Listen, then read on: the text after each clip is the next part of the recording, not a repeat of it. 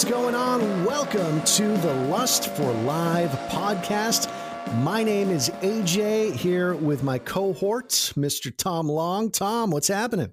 Greetings and salutations.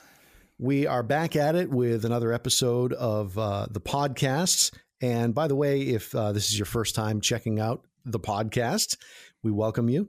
This is a podcast dedicated exclusively to our love for live music, because toward the beginning of the pandemic, Tom and I were just kind of kicking around. We're talking about, man, we miss live music, and we still do. Here it is. It's been over a year now, and I'd like to think that we're getting closer, but who knows? So we figured, why not do a podcast about it? And this would be episode 11. I'm pretty sure, right?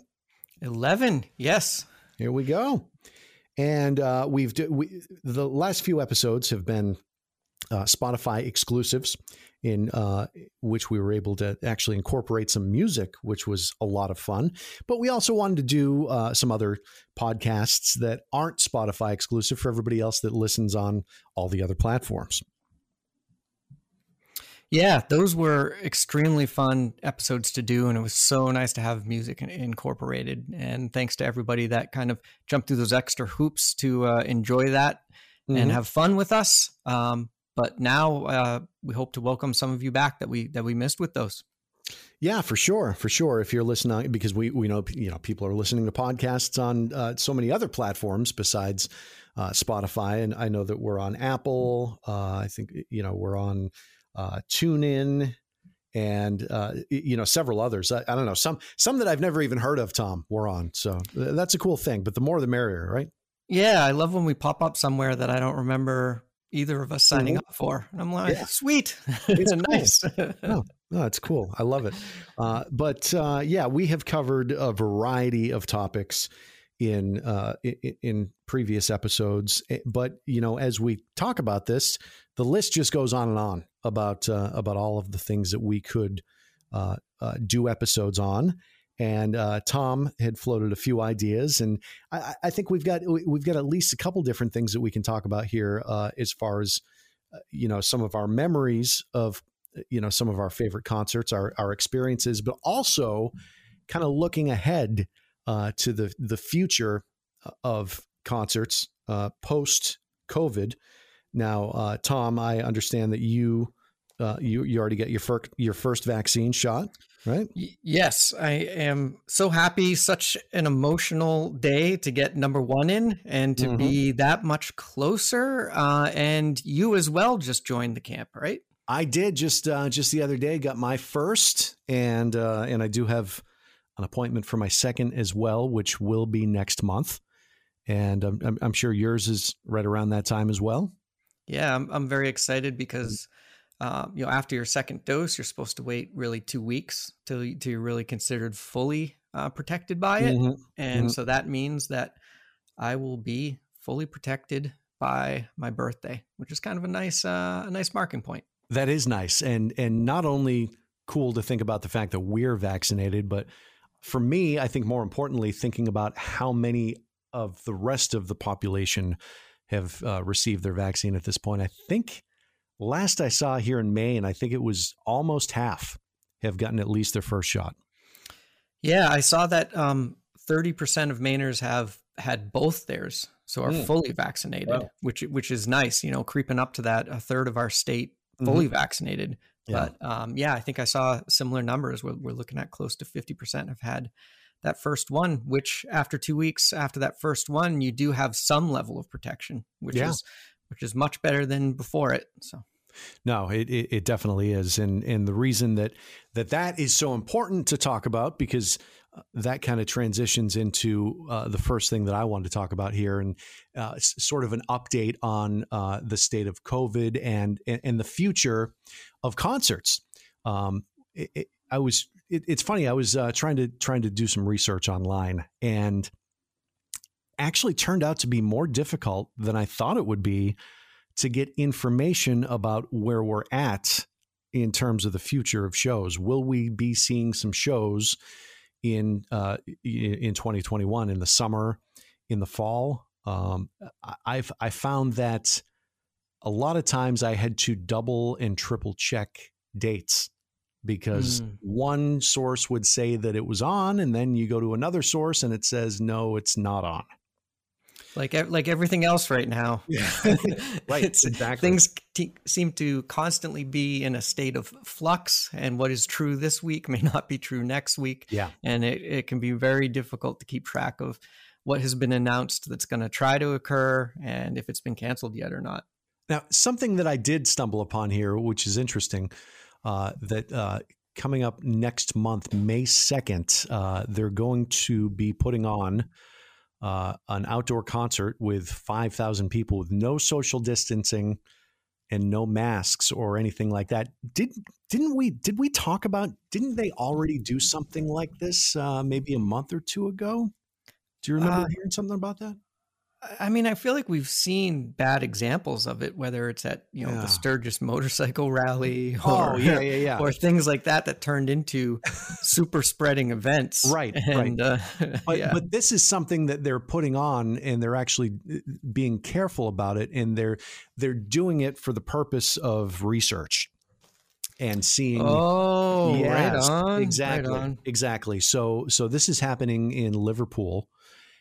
So, of course, England, who's in a race with the U.S. to be like, which of us can fuck it up first? Yeah, right. Exactly. So we'll let them do the experimenting first. Cool. Good luck. But it's interesting because it's this place called Sefton Park. They plan to pack 5,000 people into this what they're calling a pilot concert. As preparations continue for larger events to go ahead in the summer. Like I said, people they're not going to have to socially distance or wear masks. However, they will have to provide proof of a negative test before gaining entry by taking a test, which actually, I guess you can take it there the day of the show and they'll get the result within 30 minutes. And so they'll also have to provide... Like a rapid test setup, right? Yeah. And then they give contact details for contact tracing. So everybody can be reached if there's, if somehow somebody sneaks in that's positive, and then they all get it, And by the way, it's funny. I was looking through, and it didn't even say in this entire story, like, okay, well, who's the frickin' band? Yeah, right. Who's playing? Who are you going to risk? Join this experiment on and risk. And so I had to research further, and I found that it was this indie band that I've never heard of called Blossoms. Not the Gin Blossoms. Just Blossom. Yeah, because there's a band I don't think anybody wants to risk COVID for. Yeah, no, but I apparently they're just a hot new indie band over there, and so they're going to try to get 5,000 people in here, and I guess they're just going to say, let's see what happens. Well, my understanding is in many parts of Britain, they've kind of taken this attitude of we're going to try to get everybody their first shot in before we worry too much about the second shot. And, I obviously have some mixed feelings about that because, the science and the people who created these things say, look, we intended this to be a double doser. Right. So, right. I mean, I know you get some benefit from a single one. And, but yeah, that's kind of this attitude they're taking of, look, we want to get one in everybody and then we'll start catching up. I mean, the thing is that people see, they put out this information that I think after the first dose, you're like 80% vaccinated. And so people see that, they're like, oh, 80%, that's good enough for me. Right. I'll take that. But you know what? It's not only getting that extra 20% of coverage, but also if you have the first shot and only the first shot, I think that's not going to last as long.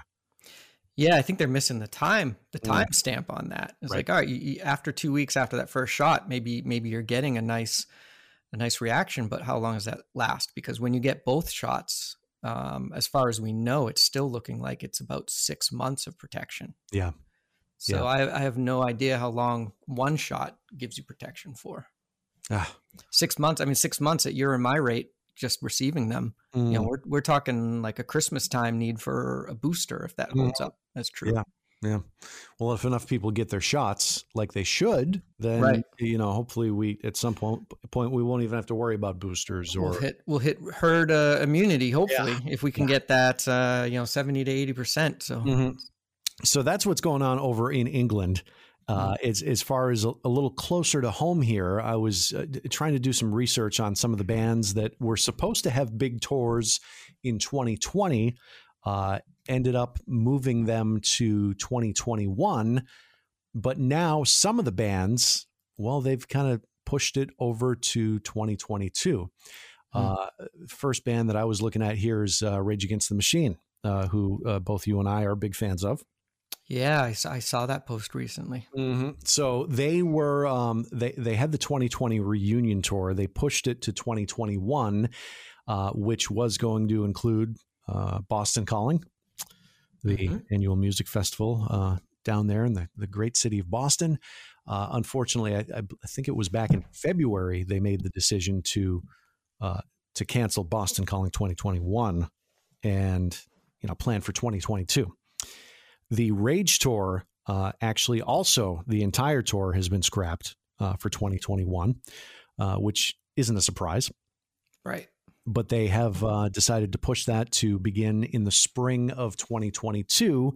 And that does include a date for Boston Calling. Fingers crossed that happens. So we could potentially be seeing that happen in just about a year. So a year from next month, it would be. Yeah, rescheduled Boston Calling with Rage Against the Machine. Yeah.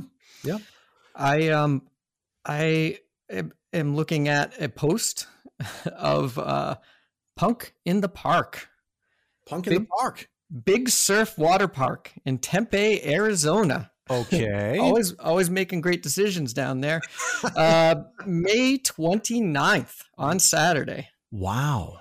You can see Pennywise face to face, strung out, Good Riddance.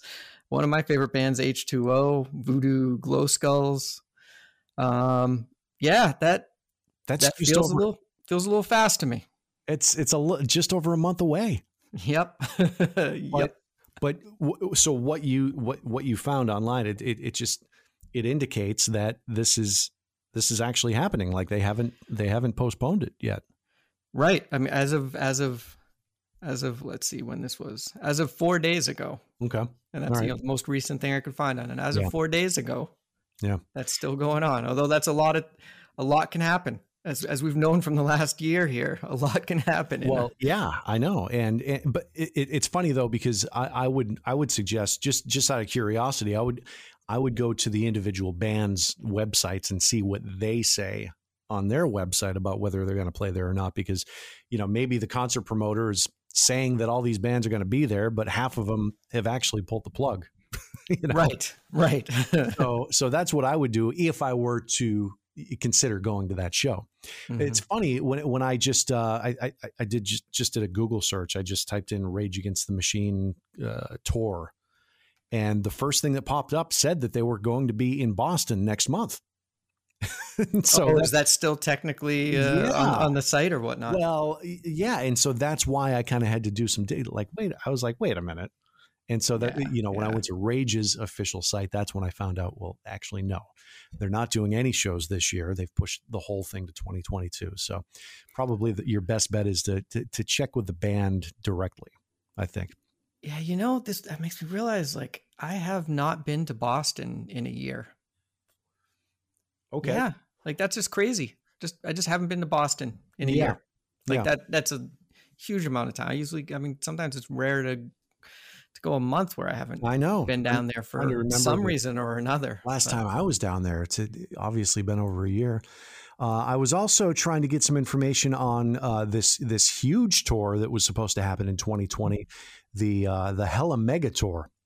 The Hella Mega Tour. I think we've talked about before. I remember us chatting about how cool of a lineup this is. You've got Green Day, Weezer. Oh yes. Yeah. Green Day, Weezer, and Fall Out Boy. Mm-hmm. So I found something that said that the tour starts overseas in June, like this June. Wow. and then comes to the States in July and is at Fenway in August. Really? But now I'm trying to remember, is this, I should look it up. I'm just going to go to Green Day's site real quick here. Because I don't remember if this was one of the ones that I went to the band site and they were like, "Oh, no, we're not playing any shows in 2021." Could be. But I did find something that said that it was happening this year, including a Fenway show. Well, in this downtime, we have Weezer just put out a new album, and I got to say it's one of my favorite they've put out in a while. Yeah. Okay, Human. Okay, you know what? I haven't heard that yet, but I should probably give that a listen. I am actually looking at Green Day's website, greenday.com/tour, which does show dates for the Hella Mega Tour. Wow. With Fall Out Boy and Weezer starting, looks like they've got one. They're playing in Russia on May 28th. Wow. And then from there, they're all overseas, and then they come to the States. They kick off the US leg of the tour July 14th in Seattle, and then it makes its way east, and it says August 5th, Fenway Park. Wow, interesting. Mm-hmm. Interesting. I don't know what to think about that. Yeah, me neither. Is this really up to date information? Right. Is this actually going to happen? And this is, everybody's kind of talked about this throughout this pandemic.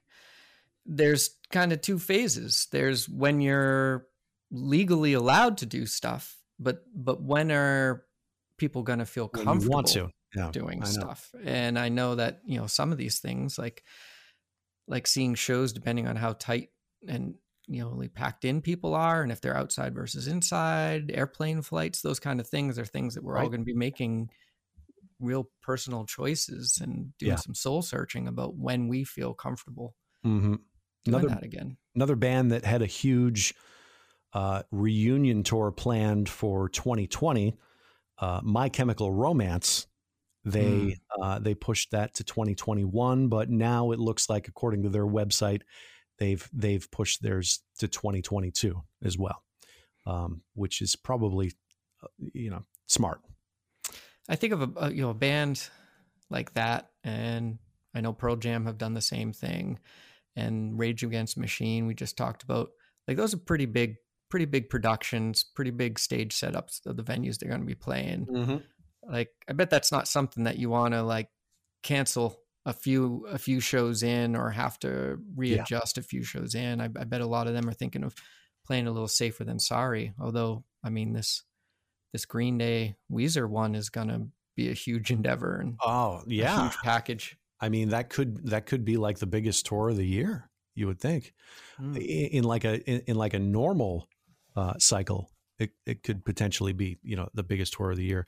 One other band that I saw in here that was planning on a tour, and it looks like it's still on, is Primus. It looks like they are moving ahead with kicking off their tour in June, and it looks like they're coming to with shows in New Hampshire and Boston in July. So there you go. And that's kind of the question too, and that plays a variable in our decision making. Someone like Primus, I really enjoy Primus. I've seen Primus so many times. They're not going to be somebody that I'm going to feel the need to rush any kind of discomfort to go see again, because I've seen them so many times. I think it might be that band that I either haven't seen much before or just can't stand to miss. That is going to be what finally draws me in once I'm vaccinated and feel that precautions are being taken at places. Yeah. Well, taking a look at some of the venues locally, and I mentioned Primus. If you go to Rock Row, which is the main savings pavilion, I'll just call it Rock Row. That just sounds better.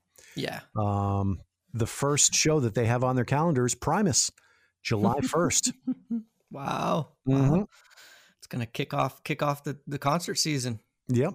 Primus with and they're actually doing they're performing. This is a weird show. They're performing a Rush album in its entirety.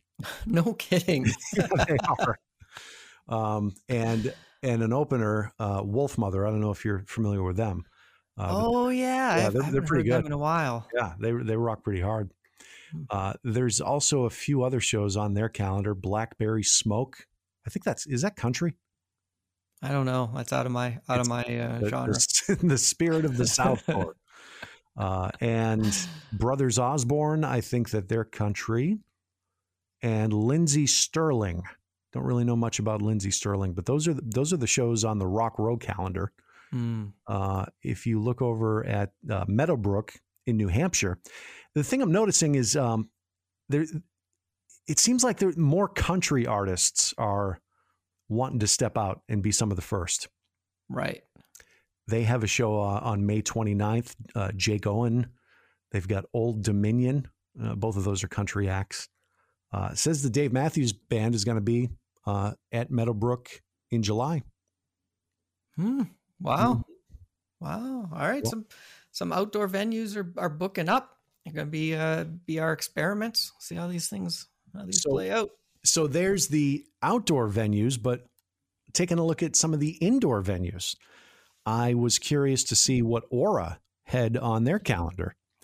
And they have a show May 6th.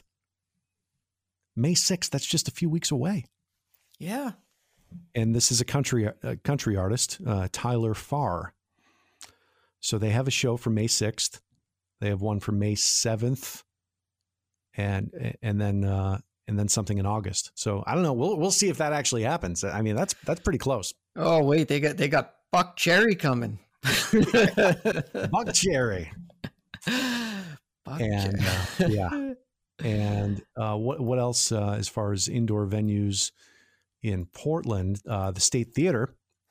Yeah, because we lost Port City. We did. They've been doing a lot of live stream shows. And they actually have a lot on their calendar. Like they have Decemberists playing there tonight, looks like. But it's a live stream, so no audience. Right. Yeah, but they've been pretty good. I've been enjoying some of their shows that they've been putting on throughout this streaming, of course. What else?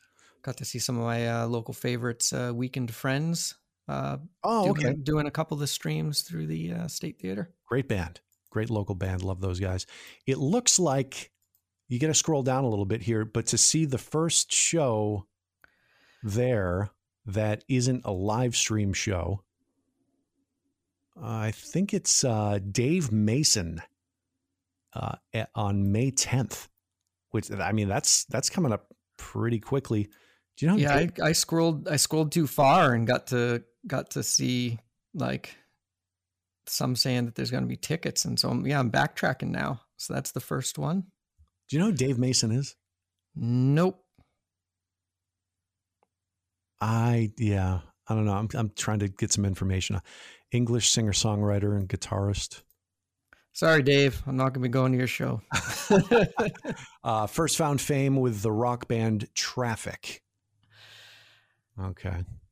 Yeah, this is out of my league. I don't know much about this guy, but apparently he's going to be here in just a few weeks. I don't know. Yeah. See if that happens. Right around the corner. So there you go. That's the state of concerts, the state of the future of concerts as we know it right now. Obviously, everything that we've mentioned is up in the air. It could change at any point, but that's what's on the books for now, anyway. Few of the topics that we wanted to cover today on the show, in terms of looking back at some of our favorite shows, some of our favorite live music experiences.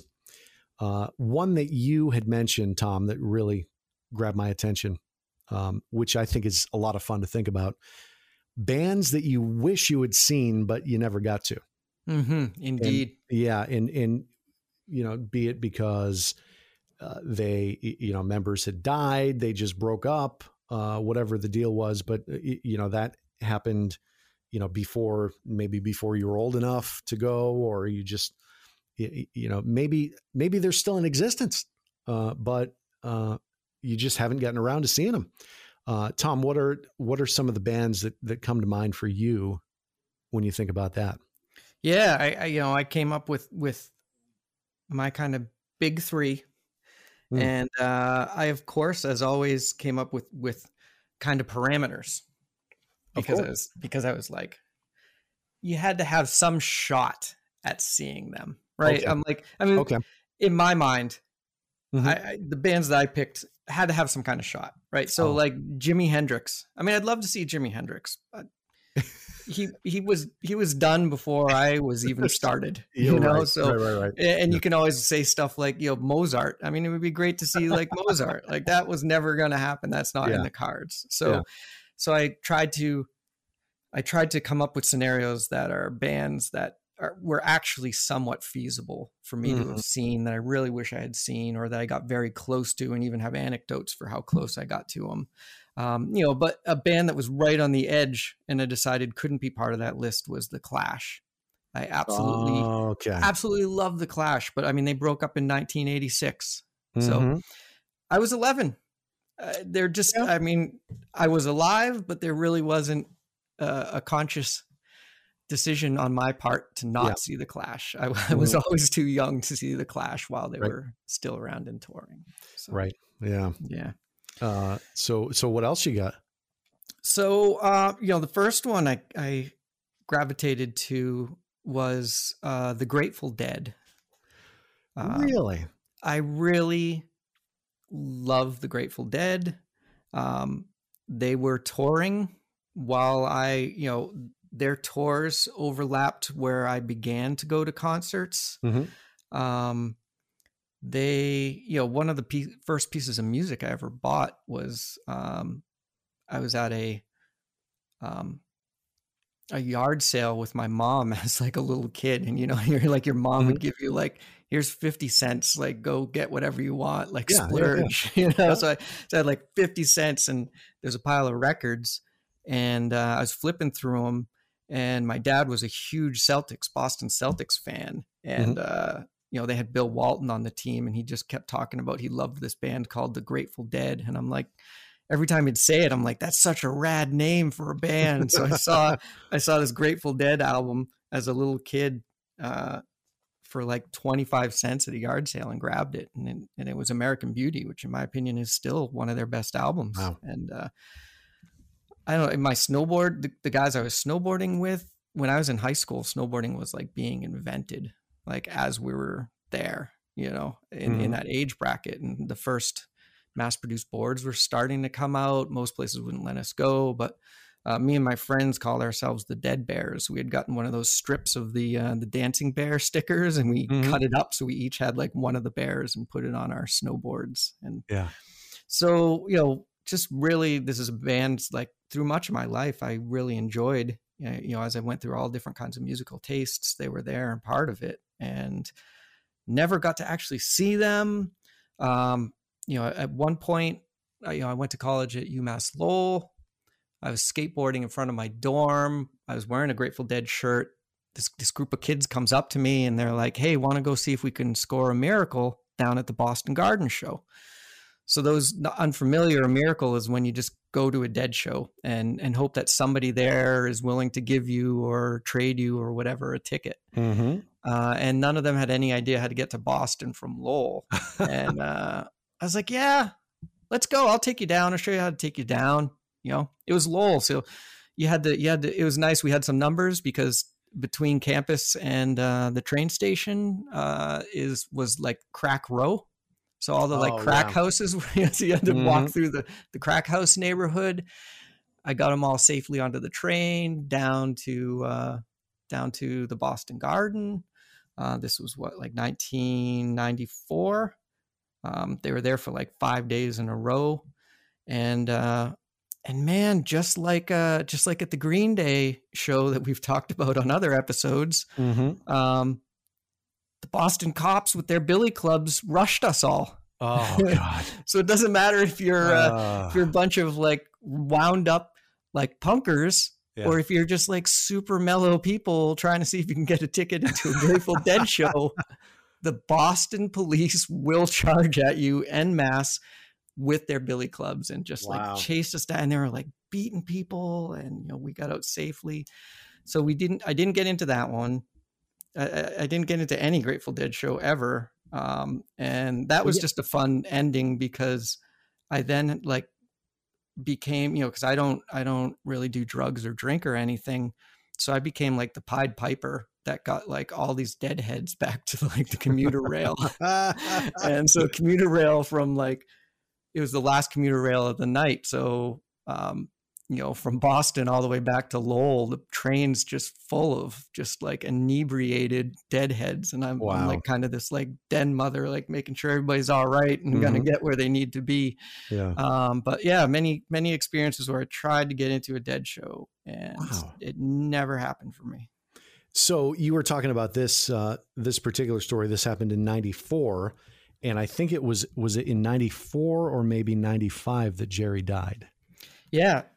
That's why I like that one is so burnt into my brain, because that was the last time they played, relatively close by, because they did that run September to October in 1994. And the following year, August 9th, 1995 was when Jerry Garcia passed away. Yeah. Yeah. Interesting. Tom, I got to tell you that you never cease to amaze me, because the more that I learn about you, it's just the more fascinated I am, because I don't think I've ever met someone who is such a big fan of punk rock but at the same time can admit that they love a band like the Grateful Dead. I mean, anybody that I've ever met, any music lover that I've talked to, they're either on one side or the other. And seriously. And I got to say, like, it blows my mind that you are, I don't know, you just have a very expansive music palette that you can appreciate, both sides of the spectrum. Well, thank you. I appreciate that. And I feel fortunate that I did kind of get to come of age in the 90s, which I think throughout music is one of the more eclectic time periods as far as genres. I mean, it was such a great and beautiful eclectic mix of music in that era. I think it just fit in really well, because I mean, one of my other bands that I never got to see, the juxtaposition Grateful Dead, was the Ramones. I mean, I absolutely love the Ramones. Like Joey Ramone's like a patron saint to me. Yeah. And, they were touring up until 1996. So, I mean, I had begun to see shows by then. I didn't have my own way of getting to stuff, which is why I didn't see everything I wanted to. But I mean, they did the 6th Lollapalooza, which was in 1996. I believe that was their last like full tour. That was within my wheelhouse. I just couldn't make it there. And then, and then we lost Joey in 2001 and the others not long after, and they all passed before I got to see the mighty Ramones. Wow. Yeah. It's crazy to think, you think of the Ramones as like, they came of age in the late 70s, but they, continued to tour throughout the 80s and throughout the 90s. And yeah, they were certainly accessible to, people our age, but we just never really got around to it. And then it's like, all right, well now it's never going to happen. So it just kind of makes you think, when you have opportunities to see bands, you got to jump on it. You got to do it, because bands don't last forever, and their members don't live forever. No, no, that's one of the limiting factors. And that kind of this list that I've stuck to has all been kind of people I won't see because, one or more of the members are dead now. Yeah. Yeah. Well, I will tell you that with the bands that I came up with for this question, the first three that came to mind for me all break your rule of that's okay. I needed guidance. Yeah. I needed to lock myself in, and that's because the list was getting too big. So I had to limit myself. No, that's totally fine. But I will mention the bands that first came to mind for me, which break those rules. I never had a chance to see, maybe. But these bands, for the most part, I mean, Led Zeppelin, They broke up when I think I was a year or 2 years old when they broke up. So never had a chance to see them. Although I've had chances to see like Robert Plant, but I mean, that's not the same. Just like, the actual Led Zeppelin band, never had a chance. Don't think I ever had a real chance to see Queen, which I think would have, just an amazing live band. And Freddie Mercury, my God, has there been anybody like him? We actually just watched the Bohemian Rhapsody movie the other day. I thought that was great. Yeah. We went to the theater, saw it when it first came out. We saw it again. It's been a little bit, and it's just, wow, what a movie, what a performer. I'm such a big fan of Rami Malek. He did such an amazing job with that role. Yeah, he's in one of my favorite TV shows is Mr. Robot, and he just is absolutely incredible in that. And so the idea of him, once you saw those images of him and how much he really took on the persona, he just really stepped right in there and had you believing it in a way that, I mean, I feel like Val Kilmer did that in the Doors movie. Yes, where definitely you totally got immersed in it and felt like they were that person. Yeah. And then to the point where when you close your eyes and you think of Jim Morrison, you kind of see Val Kilmer. Yeah. Or, if you close your eyes and you think of Freddie Mercury, you kind of see Remy a little bit. Yeah. Totally. But yeah, Queen, I don't know when their last show was. I mean, I think their big last hurrah, as portrayed in the movie, was at Live Aid, which was in 1985. I was like 6 or 7 years old when that show happened. So in theory, I guess maybe I could have been there, but I mean, really, I didn't start going to shows until, my late teens. Right. So, And then the other band, Nirvana, which obviously their final shows were in 1994. And at that point I was like, 15, 16 years old. So in theory, I probably could have, but still just missed it by a few years. I think I was still a few years shy of my concert going days. And that was hard too, because that era, they were still playing a lot of club size venues and theater size venues, which were often 18 plus. Exactly. Yes. And so, we weren't of age yet to get into even some of those icons of the 90s that we loved. We weren't old enough to get into those shows yet. Yeah. Yeah. But as far as bands that I've passed up seeing and, several times and have had the opportunity to, and probably should have, but I just didn't, the number one for me, and I think we've talked about this, Tom, because you've mentioned your love of Pearl Jam, and you've been to several shows, and I love Pearl Jam too, but I have never seen them live. Well, maybe that will be one of the shows, because we haven't been to a show or a concert together. So maybe that will be one of the shows we get to enjoy together. It could be. To get you finally to a Pearl Jam show. It seemed like every time they came around, they were going to be in the area. I don't think they've ever played in New Hampshire or Maine. It would always be Boston. Mm-hmm. But any time, there's a tour, they're coming around, it's in a huge stadium or arena or one of these huge outdoor places that I know that I'm going to be a mile away from I'm going to pay, $300 for a ticket to be a mile away from the stage. And I'm just like, is it really worth it? That's kind of my mindset. And that's my reasoning for passing up that opportunity because, Pearl Jam, they've been huge and playing nothing but huge shows for a long time. Yeah. And that's, like you, I don't really go to those shows in those giant venues.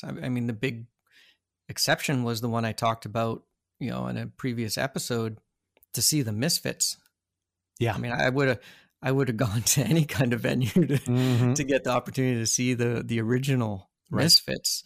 But it takes quite a band to want to see them in that venue, because those are really tough venues to get into the music and really enjoy. Oh yeah. Yeah. And not to mention the fact that, having to drive a couple hours and then, driving home really late at night. It's something you really have to consider, like, is this going to be worth it? The other band that came to mind for me that I very well could have seen, but passed up several times, is Black Sabbath, which, again, a legendary band that, they haven't played clubs or theaters in probably 40 years or so, or whatever. So any chance I would have had to see them would be at one of those huge venues, but I believe that they are done, and I don't think there's going to be any more Black Sabbath shows. So, and a few of the members of the band are not in the best of health. Right. So even you're not sure how long those members will be alive by the time we're in a safe spot for them to be performing. Mm-hmm. Did you have any other bands on your list that you wish you had seen but never got to? Well, here you go. Talk about eclectic. This one's, I think, going to blow your mind. But I unapologetically love the band Blind Melon. Oh, wow. Okay. Yeah. I really, really love that band. And I think had Shannon Hoon not died right as they were about to release their second album, that we would have seen this band had a very long career, and people really would have gotten into them. I think so. I actually had tickets to see Blind Melon. No way. My sister and we had tickets in hand.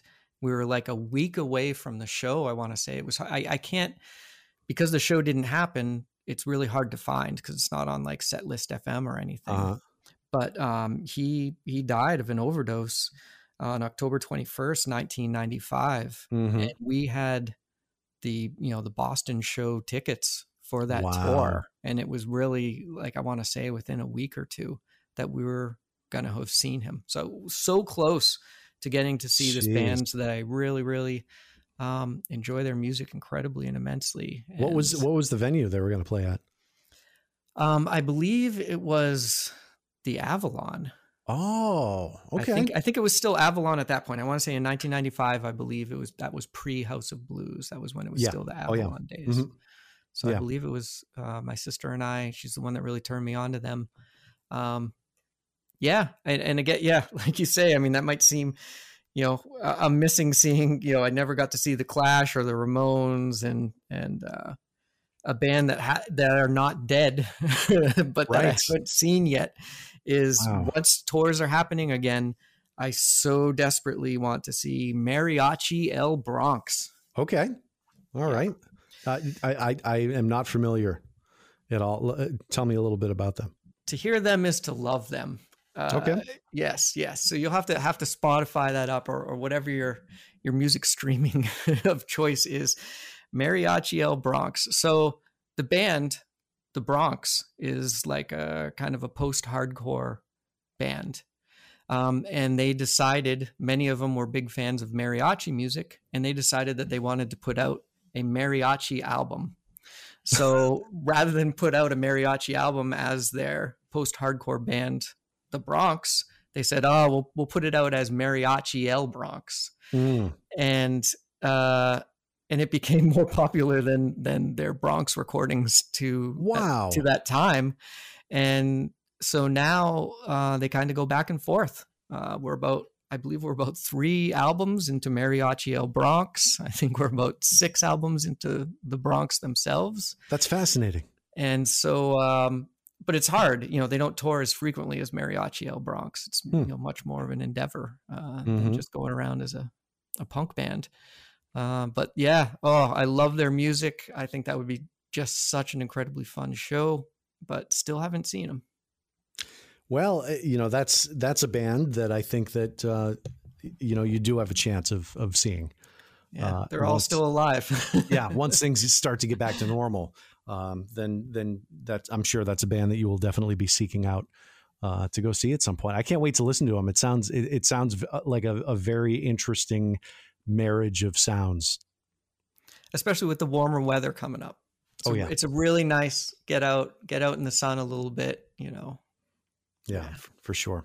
Well, I think that we do have a little bit of time here to talk about the other thing that we wanted to discuss here, which I found to be a quite interesting question, and something immediately came to mind for me, and that is the best crowds and the worst crowds at shows we've been to.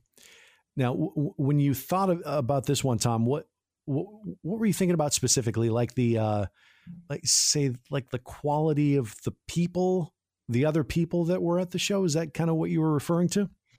Yeah, because I mean, a crowd can contribute or take away from the quality of the performance that's going on, and so crowds really can make or break shows. Yeah, for sure. I think so. They can make or break shows for the band, but also for you as the concert goer, and you can sort of think back on a show as this was a great experience, or maybe this experience was ruined because of the other people that were there. Yeah, totally. Now, were you going? I'm trying to remember. I think was it when we had your brother on that you were talking about the Radiohead show and some guy vomited? Oh yeah, yep. Yeah. Does that one kind of come to mind with this question? Sometimes I can have bad experiences or bad players in the crowd, and it not necessarily mean that the crowd itself is bad. With this one, for myself, again, just setting my own parameters for guidance here, it was like the crowd itself. I had to want to actively, I don't know, get in a fight with the crowd or something, just really upset or yelling at people or something because of their behavior. Well, let me kick this off here and mention to you the first one that came to mind for me right away when I saw this question. Without a doubt, I think that the worst crowd at a show that I've ever been to would have to be the Dave Matthews Band. Really? Oh, yeah. Yeah. Now, I know there are a lot of people that are very passionate about the Dave Matthews Band. I've run into people that have been like, yeah, I've been to 72 shows, and I don't know. You have to really like a band a lot to do something like that. And the thing is that, I think they're pretty good. There's definitely some great musicianship. I do like, a good amount of their songs. And so I like them to the point where I was like, okay, well, they're going to be in town. All right, well, I'll go. I'll see what this is all about. And so I saw them in Manchester, New Hampshire. It's probably at least 10 years ago, maybe more. Tough. Manchester's a tough crowd. Always. I suppose. Regardless of the band, the venue, what's going on.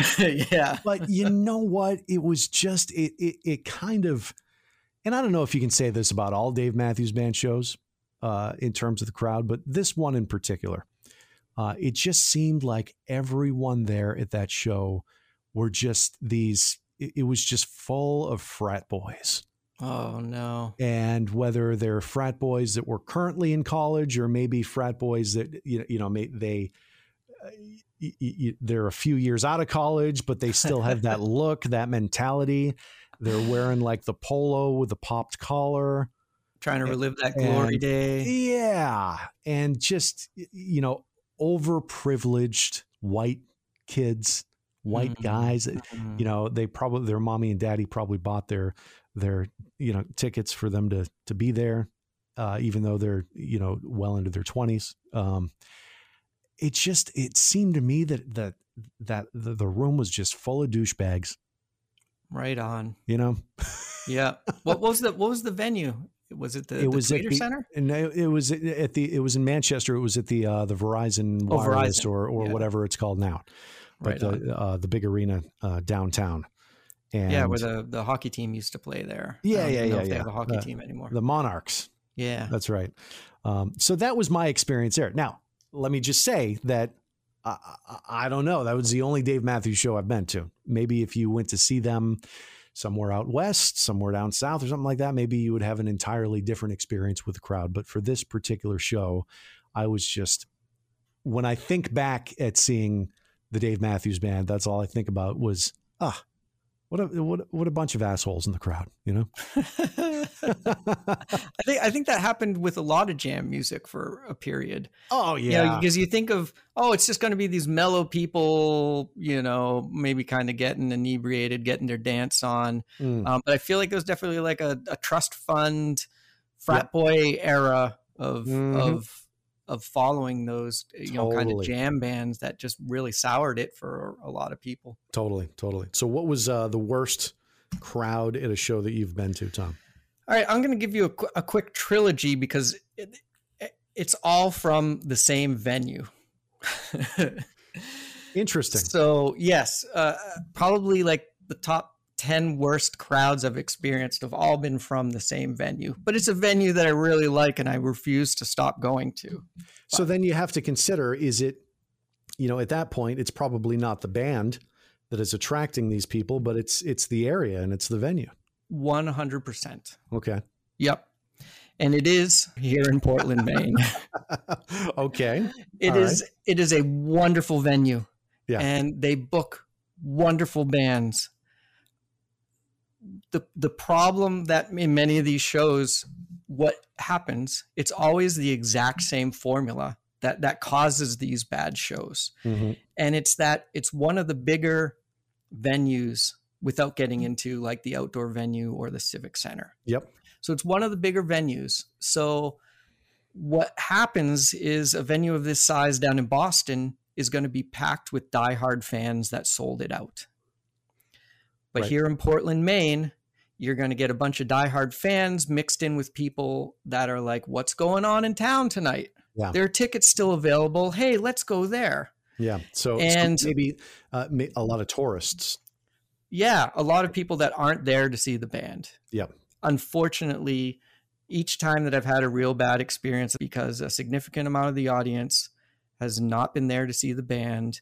Mm-hmm. And so if people are like, this is the place to be tonight, I'm going to go and get my bar on with this band playing in the background. Yeah. And so, you know, the three that were really just iconic for how horrible the crowd was.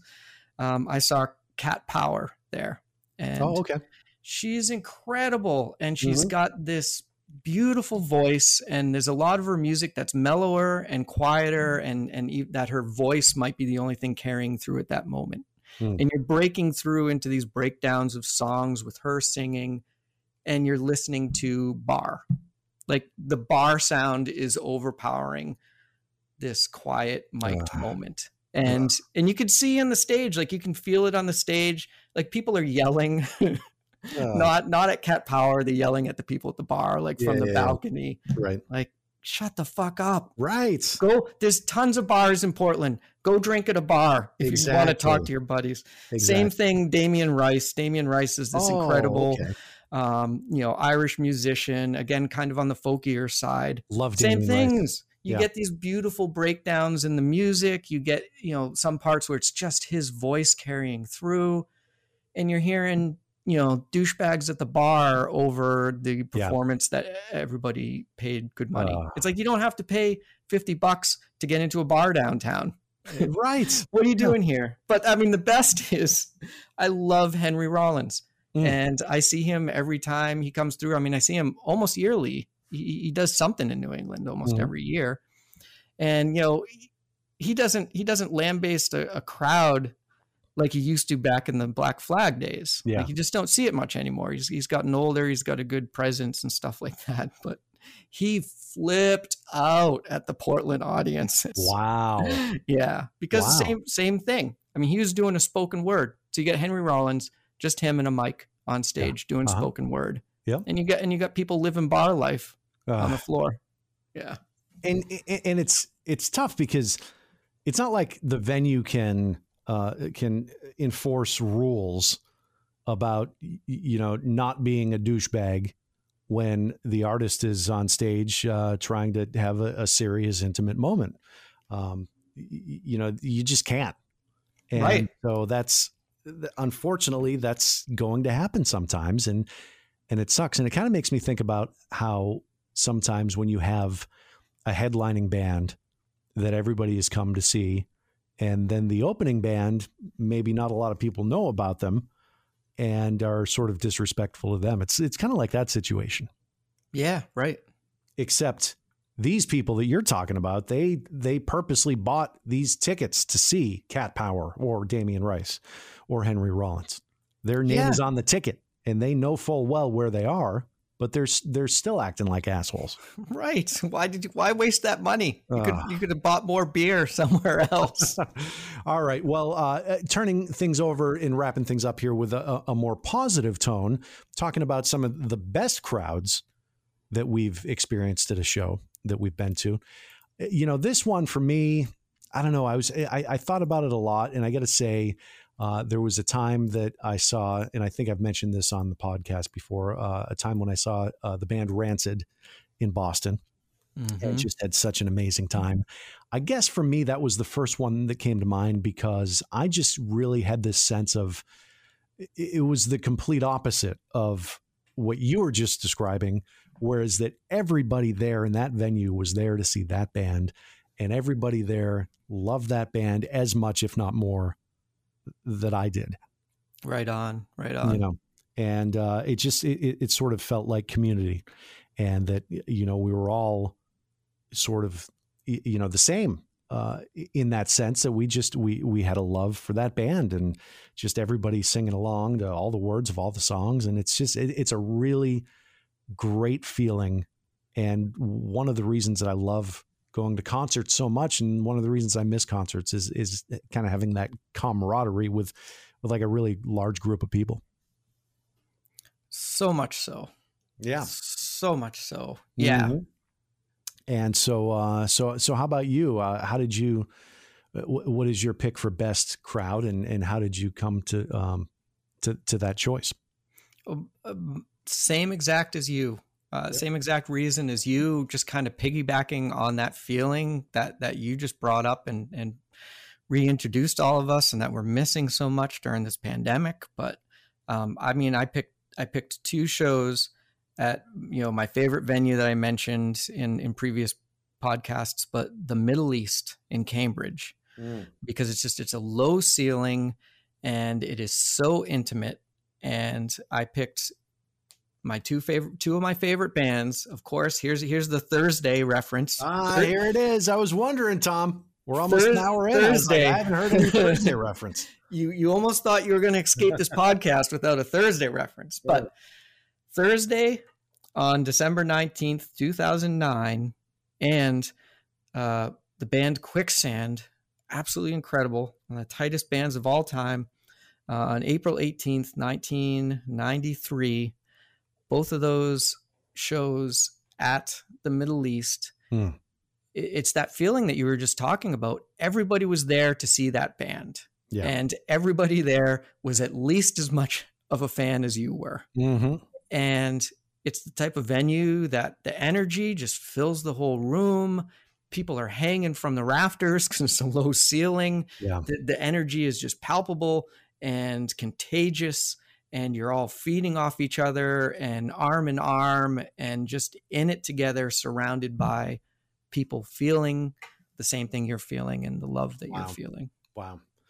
I think that this is a great tone for us to wrap up this episode with, because really what we've just been talking about here with these last two examples, the best crowds at shows that we've been to, is really what this podcast is all about, right? It is. And what we're hoping we can get back to at some point. Mm-hmm. Yeah. And I don't know. I mean, as we mentioned earlier, looking ahead, there are some people, there are some bands, there are some venues that it looks like they're going to try to make a go at it at some point within the next month or two. And it'll be interesting to see how that goes. Will I be one of the first people out there? Probably not. As much as I love shows, I'm going to have to wait a little longer, I think.